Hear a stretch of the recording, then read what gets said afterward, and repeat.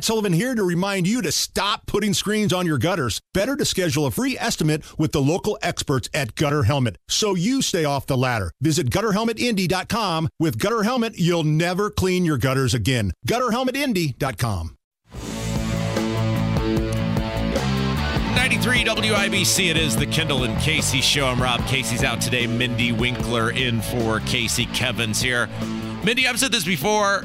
I don't have to like reality. I just accept reality and I do the show accordingly. Mm-hmm. And by that, I mean, I've never understood the Joe Rogan thing. Yeah, I'm kind of with you there. Like, why is he a thing? I sense some jealousy. No. It's just, why am I not a thing? Well, look, clearly, I will never be a thing other than this thing, and that's just fine with me. No, but I feel you. I do. It's like, how did he become such a notoriety? There are certain people, I see them broadcast, I see them do things, and I go, I totally get it. With Joe Rogan, I've never heard a hot take from him ever that I would say, wow, you wouldn't get that anywhere else. Right. So not understanding it doesn't mean I don't accept that it is a thing. And Joe Rogan, I enjoy him. He clearly moves the needle. And when he says and does things, you're a young person, Kevin. Why do you people like Joe Rogan? What's the deal? I just think he has good guests. Is that it? And I think mainly, yeah, because I'm kind of with you. I never really knew Rogan until he got his podcast. Yeah. But I guess he had a whole career as a comedian. Well, he was the guy on the TV show about radio. Remember there was a show, he was like the janitor or something. He was on Fear Factor, I think. Fear Factor, yeah. Oh, yes, that's right. Yeah. So, okay. So I knew I recognized his face. It's the guess. Yeah, it's the guests and just the content that they talk about. You can't get that on late night TV or anything like that. So I just need to get better guests. That's what I'm hearing. You better do a better job, Winkler. I have nothing to do with that. You're the guest here today. Let's see what happens to the ratings. Oh no. Anyway, so he had a comedian by the name of Bridget Fetisi on, and they started talking about the red wave and how Democrats. It's really the Democrats' alienation of people that are responsible for the red wave. It's like nothing the Republicans are doing. Right. Take a listen. The red wave that's coming is going to be like the elevator doors opening up in The Shining. That's what I think. I think people are just like, what the are you saying? They're making Republicans. I don't know how they're doing it. I had a family member who's a boomer and a diehard liberal, and they told me when I was home this summer that they would vote for DeSantis, and I'm like, how did you lose this person? Yeah. How did you lose this person? This is a like go to the ballot and vote blue no matter what, and you've lost even the boomers. And this is what people need to be ready for is so many people think, well, I'm going to go vote red and things are going to get better.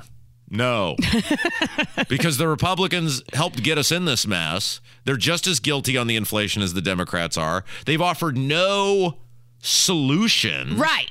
Nobody right now can tell me if I vote Republican, I will get fill in the blank. Correct. If you know, we're running because they've been so bad. Exactly. And that's how, let's operate from a standpoint, Biden actually got 81 million legal votes. That's how that happened, was people were fed up with Trump. Right. And yet we keep ping-ponging back and forth between these two parties that never have any answers. And then if you always have, it's pick the better of the two evils. Sure. And then if you have the audacity to go, hey, there's a third party. Well, I can't have that. My preferred turd might not win.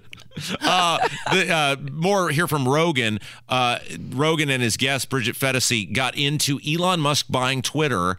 And I thought this was an interesting discussion about why so many companies going big left, the harm that it has actually done to the economy.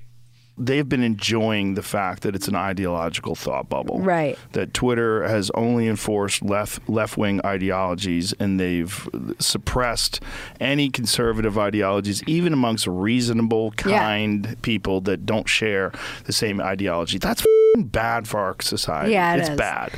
I'm not a huge proponent of like the parallel economies either. You know, I don't know that it's good. You know, what do you mean by parallel economies? This is like the term that everybody's using, particularly on the right, because, and it's valid, as these places like PayPal and financial institutions are saying you can't, if you say this or step out of line, we're going to fine you.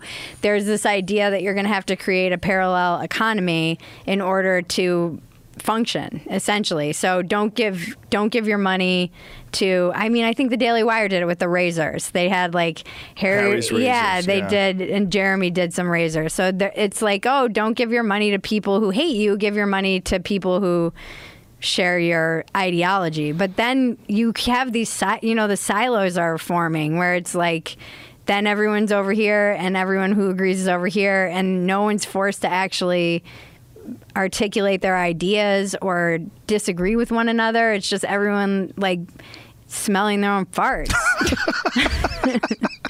That is the best description of the partisan echo chamber I've ever heard. It's Kendall and Casey Show. I'm Rob. Mindy Winkler's in for Casey today. When we come back, school board elections. They are heating up all across central Indiana. The best reporter in the entire business on anything related to Indiana education, Tony Kennett, for the Chalkboard Review, will be with us. It's coming up next, 93 WIBC.